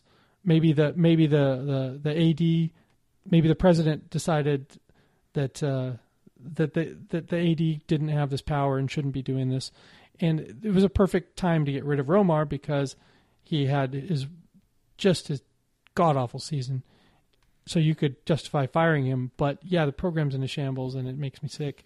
And you're right. I mean, the whole thing's messed up. If I didn't like basketball so much or UW so much, I would, I'd be more sickened. But, I'll be watching the games tonight, and I'll forget all about this shit for 4 hours. Well, that was what I mentioned to you before we were recording, is that I find the business of college sports to be just so disgusting, but I don't have a love for the game to balance that out and make it palatable for me. So I just sit here and go, oh my God, what is all this? How can anybody think that any of this is acceptable? But I just don't have that connection and that love to the actual sport. This is Anne on sport and the business of sport. And I believe I saw, since this was all discussed on TBTL, that father and son, Michael Porter, senior and junior, both at Mizzou now. Mm-hmm. That all happened in the last couple of days. So he went again where the money was. And just another reason why the 19-year-old entry into the NBA is ridiculous, and how basketball and football both need effective paid minor leagues like baseball and hockey. But that's another show someday, Mike. We'll get there. Yeah, we'll see. Other sports talk. Brandon Roy is the head coach at Nathan Hale. Oh, Mariners. They're Luke is very optimistic, right? Yeah. You jumped ahead. You jumped right past the giraffe cam, Mike, because this was a serious no point conversion. Oh. Yes, the guys are going to spring training, and Luke asserts that if Felix gets better, the Mariners will have a great season, because no shit. He has them going to the World Series, which is not even realistic in any... And I will tell him if he's in Las Vegas, he doesn't have to be there before the season starts. He'll be able to get great odds on the Mariners at any time during the season. He does this every year, though. He is always so over-optimistic about the Mariners' chances. Mm-hmm. You want to do do you have your World Series prediction, Mike? Not involving the Mariners. Yeah. I will say that. Just like every other World Series since the beginning of time, it will not involve the Seattle Mariners. What really, Andrew really got me with something that I don't know if anyone else caught, but he said that he was thrilled that the Mariners had upgraded their offense. They've got some good new dynamic players that would make for some very exciting ad plates this year. Oh my God, yes, I noticed that. Oh my God. So I played many years of baseball, softball, fast pitch softball. Was a decent hitter throughout, but never once had an exciting at plate. Not during a baseball game, anyway. At brunch, sometimes I get an exciting at plate, but he thinks they're just going to have great team meetings at claim jumpers. It's fine. Right. Some big at plates. Nats Indians, by the way. If I had to pull anything out of my ass, it would probably be Nats Indians for next year. Yeah, Nats. The Nats are on the rise, and the Indians have a good year left in them. The NFL is restricting jumping over the line of scrimmage because it's the no-fun league. I will say, Luke was talking about how it's a rarity, and it's not. I mean, I watched a ton of football this year, more than any other year in a long time, and every team is developing that guy who's going to jump over the center, which eventually makes the extra points ridiculous. Yeah. And it also...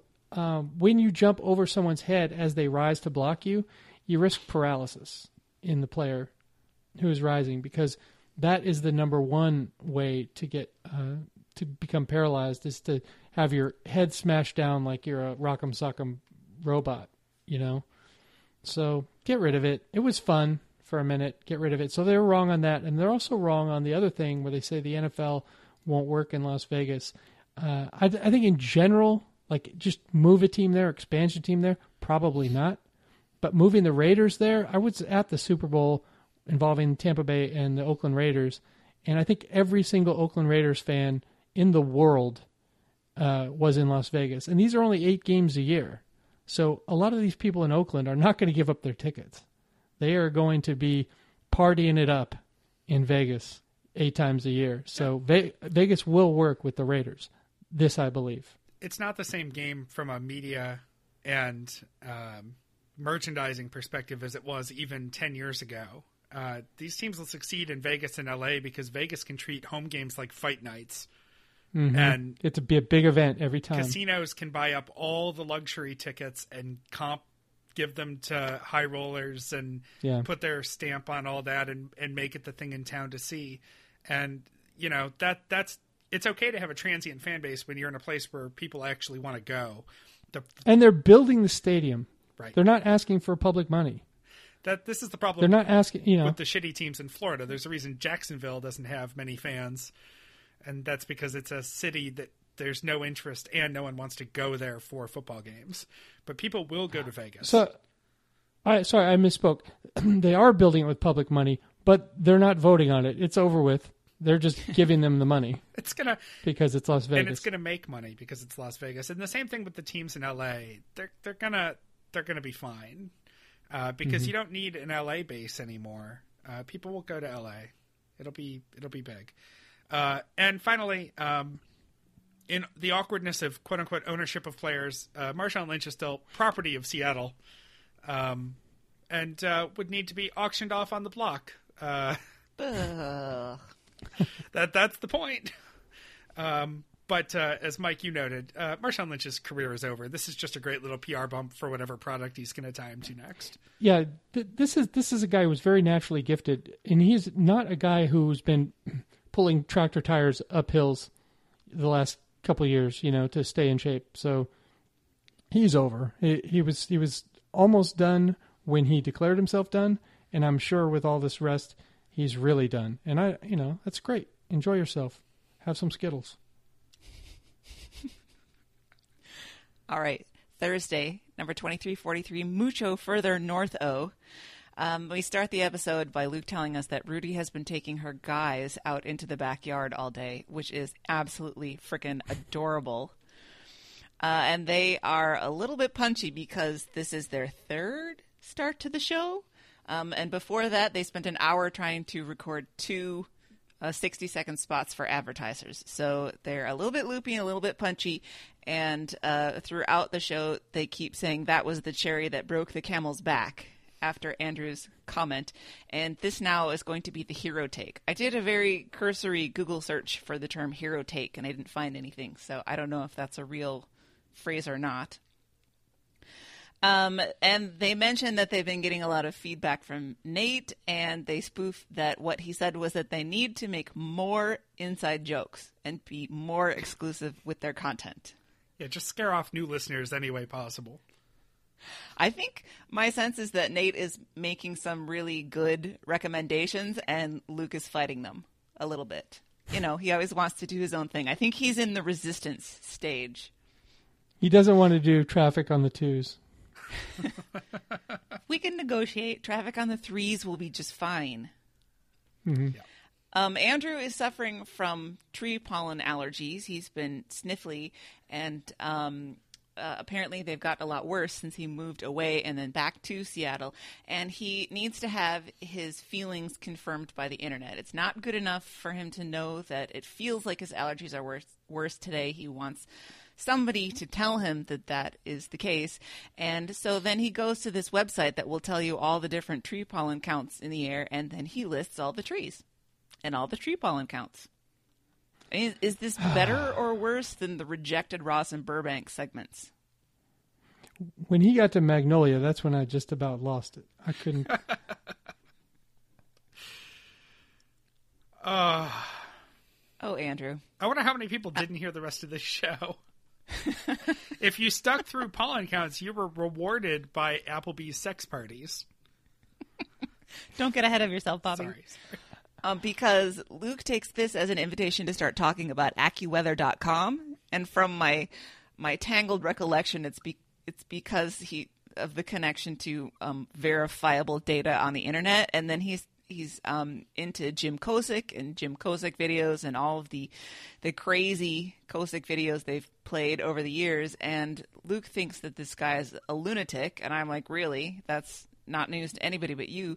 And Andrew brings up this trope of the crazy TV weatherman, where the weatherman has the license to be kind of goofy and weird. And obviously that makes sense because your anchors can't be goofy. They have to have some gravitas to impart the news. And so that leaves your weather guy and your sports guy. But my observation is that you can have crazy weather men, but you cannot have crazy weather ladies.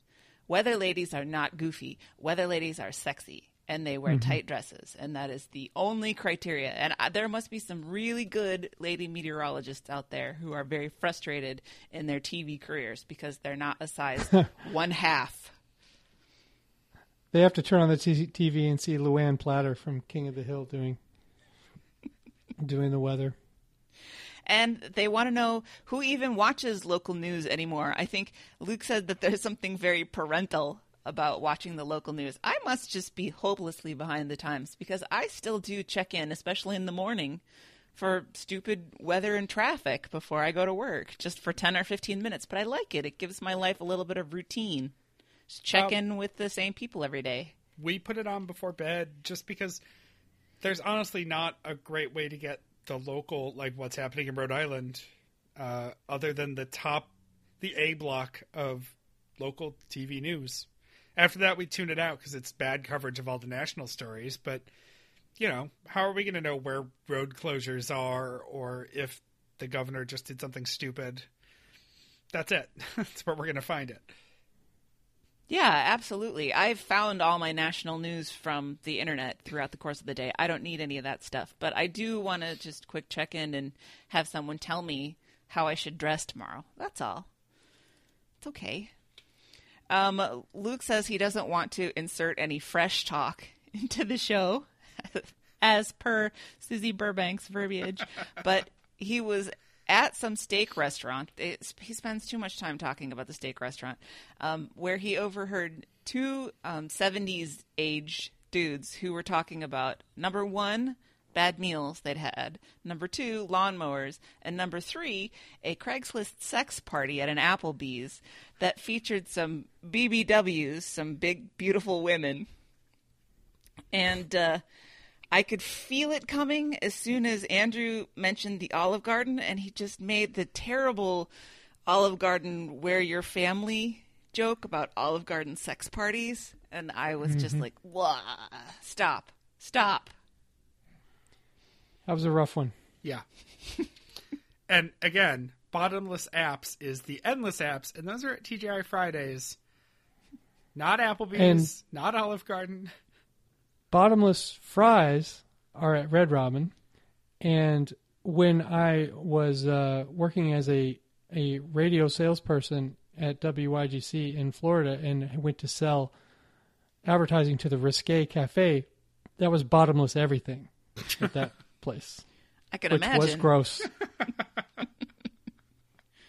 Well, apparently this sex party happened in the break room of the Applebee's while the restaurant was open. I have not worked in enough restaurants to know if this was a possibility. I didn't even know they had dedicated break rooms in restaurants. And they refer to the Great Applebee's Orgy of 2004. And there was so much Applebee's talk that I feel like they need a field trip. Like they went to Arby's. They just need to go to Applebee's and get it out of their system. Oh. I just can't. The top... No, I just can't. It's okay. Go ahead. The top story for today is that Damon Lindelof, famously the creator of Lost and now this show called The Leftovers on HBO, sent a letter of some sort or an email to critics about to review the new season, imploring them to A, not spoil the show, and B, don't binge on the show. And because he says that binge is not a healthy word and it's not a healthy behavior to be consumed and get get binging on anything. And then they talk about the whole idea of binge watching for a while. And Luke really likes it. And he talks about Lost Saturdays. And Andrew says this is a great point for Andrew, is that binging is good for him because then he doesn't have to remember from week to week what the plot points and character names from the previous weeks were. So there's a specific tangible good that comes from binging. I don't know. I'm not Everybody's a binger. Different. I can't do it. Yeah. I mean, I'm not particularly either. I'll watch 2 or 3 of something, usually not a whole season. But everybody has their groove. I mean, and if you're a freaking critic, you have to binge watch. So yeah, how are you going to do your job otherwise? Yeah, you have to get through the first 6 episodes or whatever. They're always putting that in the reviews. But I don't understand the concept of Lost Saturdays. I think I'm doing something wrong. Because here I'm single, I have no man, I have no pets, I have no plants. Why is it that I don't ever have any Lost Saturdays? I always have so much to do on Saturdays. I can't devote a whole day to binge watching. Get yourself a 5th of gin and just start drinking it at 9 in the morning, and your Saturday will be lost. Yeah, that's great advice. Or you could be like me in college. We don't binge a lot now. I can hardly find time to watch the few TV shows I like to watch. But when I was in college, Buffalo was on sort of the cutting edge of file sharing. This was as Napster was just becoming new. And we had a hub where people could share files with other people on campus. And so it was, probably 80% porn and then movies and TV shows. And you could download a whole series of stuff and you would just let your computer go work on it for a couple of days and then come back. And I got a second computer monitor, one of the big old ones, and I put it on the top of the shelves so that I could see it from my lofted bed. And I would watch, back then, The West Wing and other stuff, but I would just let it go for hours and hours and hours. And I loved it, and my grades didn't. But, I loved it then because it was new. You couldn't really binge like that before unless you went out and got a TV series on early DVDs or VHS or something. Yeah, and that was costly. Right. And this was free, and you just had to hope that no one spliced terrible porn into the middle of a file, which people would do to mess with other people on that hub. I feel like I've grown out of that. It would be rare for me to lose an entire Saturday to TV now. Don't have the time. Mm-mm. Well, we get a couple of interesting tangents out of this discussion, and the first one is that Carrie dated one of the creators of the TV series John Doe, which I actually watched. It only lasted a season. I don't even remember if I watched the whole thing, but I did see a few episodes of that. So then, of course, I wanted to see if I could figure out who it was that she dated. It must be either Brandon Camp or Mike Thompson, according to IMDb. I'm hoping for Brandon Camp because you can kind of see his picture, and he's not a bad-looking dude. So I expect that Luke probably has some jealousy issues that he's not vocalizing over her I'm dating tweeting a at TV both guy. of these guys right now. Tweet.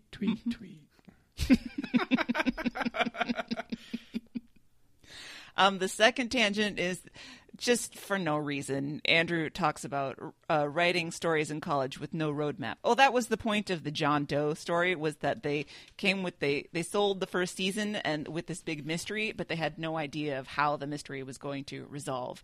And everybody learned their lesson after Lost that wasn't a good thing. But Luke thinks it takes a lot of balls to go into something like that of no plan how it was going to end. And then Andrew tried to equate his college stories, but saying it's okay that they didn't have any roadmap because, it's not a TV series that he's writing.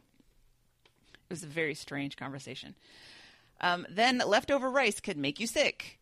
And apparently there's a possibility that there may be spores in rice that can get activated by the cooking process and then start growing, producing some toxin. That's not worrisome at all.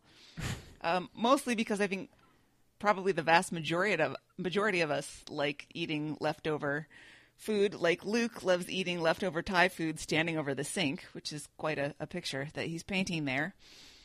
Andrew tries to bring coffee into the story, but I think that's a different thing entirely. Andrew, focus. We're talking about rice. and that rice sitting out in restaurants is probably what the real issue is. This takes Andrew into a story of this Hawaiian restaurant that he goes to. He really likes the food there. It's sort of a single guy operation, but it's really dirty and it's getting dirtier. No, thank you. I think there was a Simpsons quote that tied to this, which was, it's not leaking, it's overflowing. I think that was in relationship to the bus bins. Probably. I think that's right. It sounds disgusting as far as I'm concerned. Yes. But then we got to the thing that really flummoxed me was Andrew's story about one time going to a Mongolian grill place, thinking that it was a Quiznos and demanding a sandwich and getting upset when the guy kept telling him that he couldn't make him a sandwich. What the hell is this? Was he on a Lost Saturday? Did he have a bottle of gin in his hand? I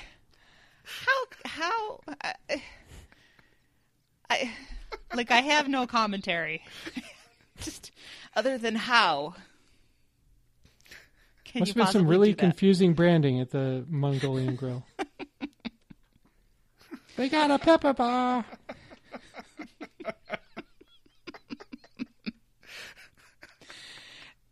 And they somehow get into the idea of buffets, and Luke says he has buffet anxiety because when he goes to a buffet, he can't be sure that he is going to be super maximizing his experience there. Just do what my brother does. Just camp out at the prime rib station. You're maximized as shit right there. Yep. I do feel a little bit like that at the dessert station at those places. Like they have 6 different desserts, and I want to eat them all, and I know that I can't. We need to get you out to Boston. There's a famous and amazing chocolate buffet where they do breakfast and then a whole lot of chocolate pastries and crepes to order. I'm listening. We'll get you out here. We'll do it. We'll have an LRB event where we all go to the chocolate buffet. Okay. Let's get back to sports because we didn't have enough of it yesterday. The USA versus Puerto Rico in the World Baseball Classic has just ended. Nominally, the story is about how Puerto Rico ran out of blonde hair dye because everyone was dyeing their hair in order to support the team. But really, Luke turns it into a story about how he feels shitty because Puerto Rico clearly wanted this championship so much. It meant so much to them, and the USA didn't care. But they were the winners. And Andrew says that he thinks that this is a wasted victory for the USA. And I don't understand that thinking at all. Well, they're wrong in one way and right in another. I think it meant more to Puerto Rico as a country, the championship. But to say that it was a wasted victory and that the USA players didn't care is wrong completely. Because I watched a lot of this tournament. And these players, they had a couple really top flight USA players, but like all of the best players were invited to play for the USA, and many, many, many of them passed. The ones that did play chose to play and were really into it and played well and were enthusiastic, and there was a lot of great sportsmanship in this tournament. So, had they watched any of this, they would have realized that the USA players wanted it, earned it, and just because our country didn't appreciate it as much because it doesn't register as much for us, doesn't mean it was a waste. I agree. Yeah, totally. It's a showcase for players who might not otherwise be able to get noticed. And that serves an important value for American baseball, and that's all I really care about. Mm-hmm. In voicemails for the day, Jackie calls with a shame-eating story. I really do enjoy these shame-eating stories. She had 2 Crunchy Taco Supremes from Taco Bell, and of course it made a mess over. We talked about hard-shell tacos a few weeks ago, and she's trying to figure out how to ditch the evidence. And she sounded so conspiratorial in that voicemail. It was just delightful. Elise calls. She says that she thinks that we have missed the most obvious angle for a TBTL voicemail jingle, which is the Cars for Kids theme song. But that just gives the guys an excuse to replay the magnificent Cars for Kids jingle that Dr. Jim submitted as part of his, I think it was his TBTL-a-thon benefit, right? He got to have something aired, and he chose to write a Cars for Kids TBTL jingle. And finally, this was so great. As I wrote down the name wrong, but I think it was Tierra, right? Who called and said she was going to Checkers to get a 5-wing special and ended up with 2 bags of food. This goes right back to what we were talking about a few weeks ago about the whole purpose of coupons and deals being to get you to buy things that you weren't intending to buy. Yeah. Yep. And so I didn't even know Checkers had wings, so now it's working on me. You got something to look forward to. Yeah. So I just loved it that she was waiting for her wings and she texted to get a coupon, and it was like a countdown coupon, that like a Mission Impossible style. You must self-destruct in 10 seconds. So she had to use it. And then there were 2 apple pies for $2, and so she had to get that deal, and she ate all of it, and she's not sorry. And I love it. I think that's great. She shouldn't be sorry. Absolutely. Mm-mm. And that gets us to the end of Thursday. All right, Friday, 23:44. There's something about the soul of a bird. I'm going to keep this short because there wasn't a lot of content. There was the massive announcement from the not the Everett RV lot, but the dentist's office lot adjacent to the RV lot, where before they get to the announcement, Luke has to point out that there were 2 girls, 1 Snuggie on his way in. That was an Andrew joke, and he was really inappropriate this week. Good on him. Yeah. He's really cutting loose with his grossness. They're talking about renting an RV, but they're going to have to put a deposit down. So now Luke's worried because he has no credit. Right. So $300. You have a card. He doesn't have $300 credit. You have a card that you can put $300 on.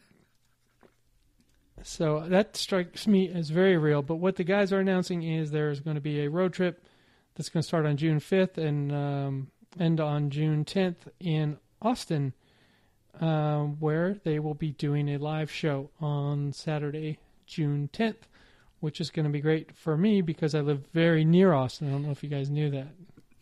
I heard something about it. I was aware, and I am already angry that I have immovable plans on the 11th of June, so it does not look like at this time I will be able to come down for this. Anne, are you traveling? I'm thinking about it. You know, I'm pretty frugal. That's all we can ask. It might be fun. That's all we can ask at this point. I have a dream catcher about this, but we're running really long, so let's tease that dream catcher. It's going to be evergreen. It's about Meredith's angst about not being able to go because, you know, obviously it's just a 4-hour drive for her, but she's going to be at her destination wedding in the Dominican Republic that weekend. And I had a dream this morning, which I will reveal on the next show on which I appear. So. In due time. Luke says y'all, which I have no problem with. It's pretty efficient. Mm-hmm. I don't mind, you know. He's kind of getting into it. I say y'all all the time. There is more Twitter ratting out of the show. This is about the On the Media thing. Bobby, you're better at following this Twitter stuff. Nobody tweeted them that Bobby did that. Right. Shit. So I'm going to do the short version of this because we are very long already this week. But I have not been this angry. Guys, this is my throw my phone moment of the last several weeks. Without getting into too much detail, this is an issue that's come up before. And this time around, a listener, we didn't mention it, but on Thursday, was it? When they got On Their Media very briefly, the guys joked saying, well, actually they didn't joke. They said, guys, don't tweet it on the media and tell them we do this. And so, of course, a listener not realizing that Luke and Andrew would be as up in their feelings about this as they were, took that as a prompt to tweet it on the media about the fact that Luke sings their theme song. And, of course, On the Media, a show that has had plenty of funny producers and hosts through the years, including, I think Pesca actually worked there at one point a long time ago, tweets back and loops in Luke Burbank and says, "Is this true, Luke? Do you sing our theme song?" Which has a moment to be hilarious and great for TBTL to get the On the Media audience shining their light on TBTL with a goofy endorsement from the hosts of On the Media.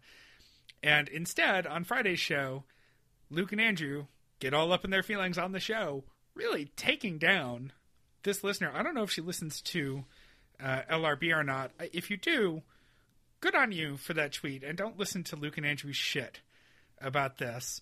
I've said it before, and I'll say it again. If they say something on their show, they should assume that people are going to hear it. They love this self-deprecating crap about how no one listens to the show, but here we are, taking our time to break down their show every week. And we've guessed they've got like 20,000 people listening to this, and I would say that at least 15,000 of them know how to use Twitter. Right. So for the love of God, make all the jokes you want, but own them or don't say them. It's a public forum. What the hell is wrong with you? I don't understand why they would be embarrassed about this anyway, because they weren't throwing shade at On the Media. Andrew has talked so many times about how much he loves On the Media, and this is just a funny little tribute that they do. Yeah, so I can't figure out why they would be so upset that On the Media would find out about it. There's no doubt in my mind that Brooke Gladstone is on Andrew's laminated list. Oh, good God. And I've read Bob Garfield's mystery books. Like, On the Media is a great show. And yeah, they're just having some fun with it. And they actually did get into a legitimate OTM topic after they did their theme song. And that's what that listener was tweeting at OTM to say. Like, hey, these guys covered a cool journalism ethics topic.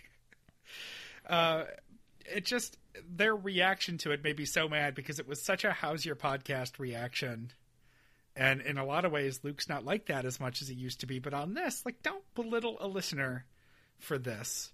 And it was a missed opportunity to interact with another show, a big successful show, in a very, playful way. Yeah. It's fun fucking month. Tripod month. It could have been a great opportunity. Exactly. Have a little back and forth with On the Media. What's the harm in that? Yeah. Anyway, I'll leave it there. So there's some talk about will Andrew kick the tires on the RV, which they never revisit when they come back from actually checking out the RVs. They did not test drive, I don't think, but they both decided that the 30-footer was too much RV for them. They're going with a 25-footer, and then, there was a lot of talk about who's going to sleep in which bed and about using the showers or the toilets. It sounds like they might as well have just gotten a car because nobody wants to use any of the features of the RV, So let's get 5 miles a gallon driving this thing and stopping every 10 feet so I could pee or poo or take a nap. I mean, what are they doing? You have a road trip, you scaredy cats. We get talk of Luke pooping over a log in the woods. It's a visual I don't need. Worse than the fart noises to me. It was a log behind an Applebee's break room, though.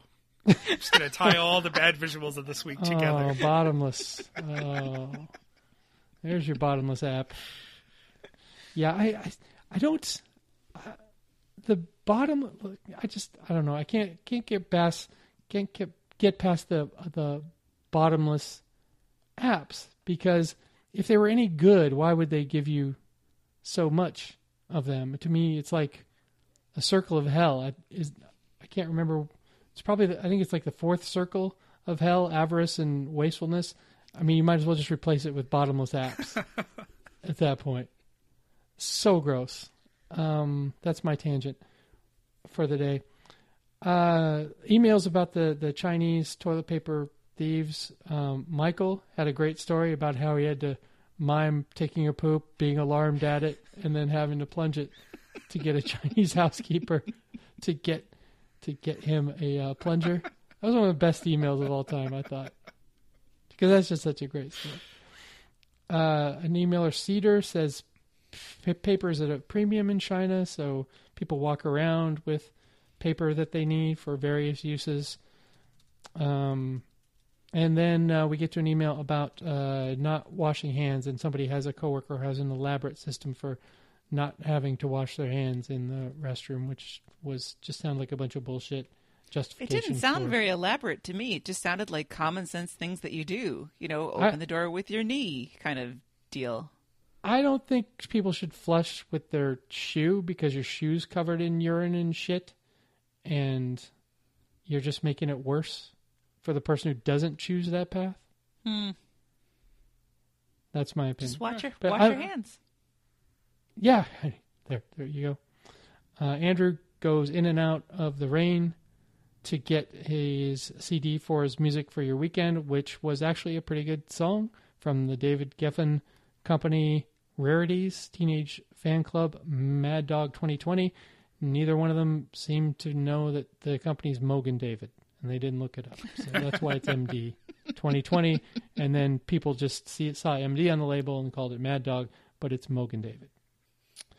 Luke's song, Cherry Glazier, Teenage Girl, and Bruce from Athens, Alabama, formerly Lake Stevens, Sylvan Esso, Die Young. So there's Clip Clop with Music for Your Weekend. How about that? Well done. Put that in your pipes and smoke it, you music lovers. Thank you, Mike.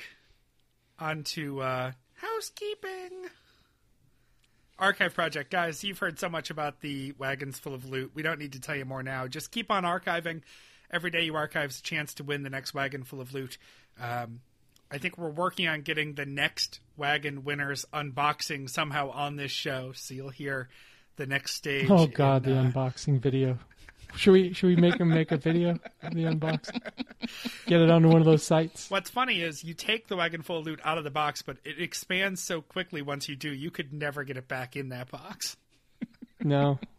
Casper. If you're going to buy Colony in a Nation or anything else, do it at Little Red Bandwagon /Amazon so that we get some sweet, sweet pennies from Amazon for each of your purchases. Earbuds and Earworms' latest episode is songs about coffee. So take a listen to that for your morning wake up, and keep Nerd Out Loud in your feed because it's only a matter of time before they delight us with more stories.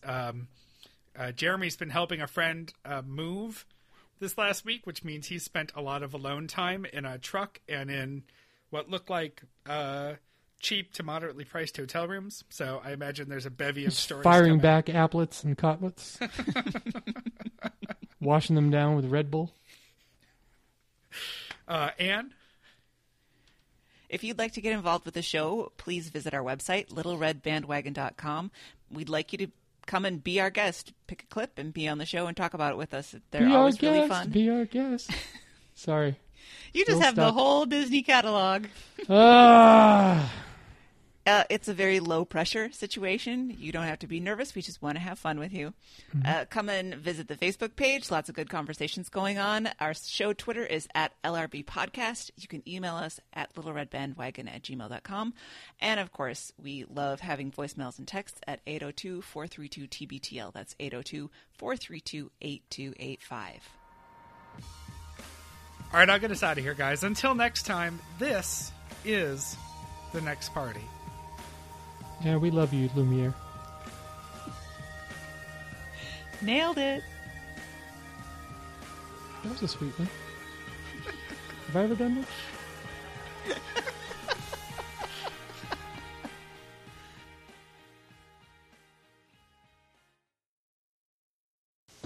There's a whole lot of Mexican going on at Taco John's. Taco John's. Congratulations, taco lovers. You made it to Taco Tuesday. Today only you can get 2 fresh-made Taco John's crispy tacos for just 99 cents. So get over to Taco John's for Taco Tuesday. You've waited long enough. There's a whole lot of Mexican going on at Taco John's. Every day in February is Taco Tuesday. 2 hard-shell tacos for 99 cents.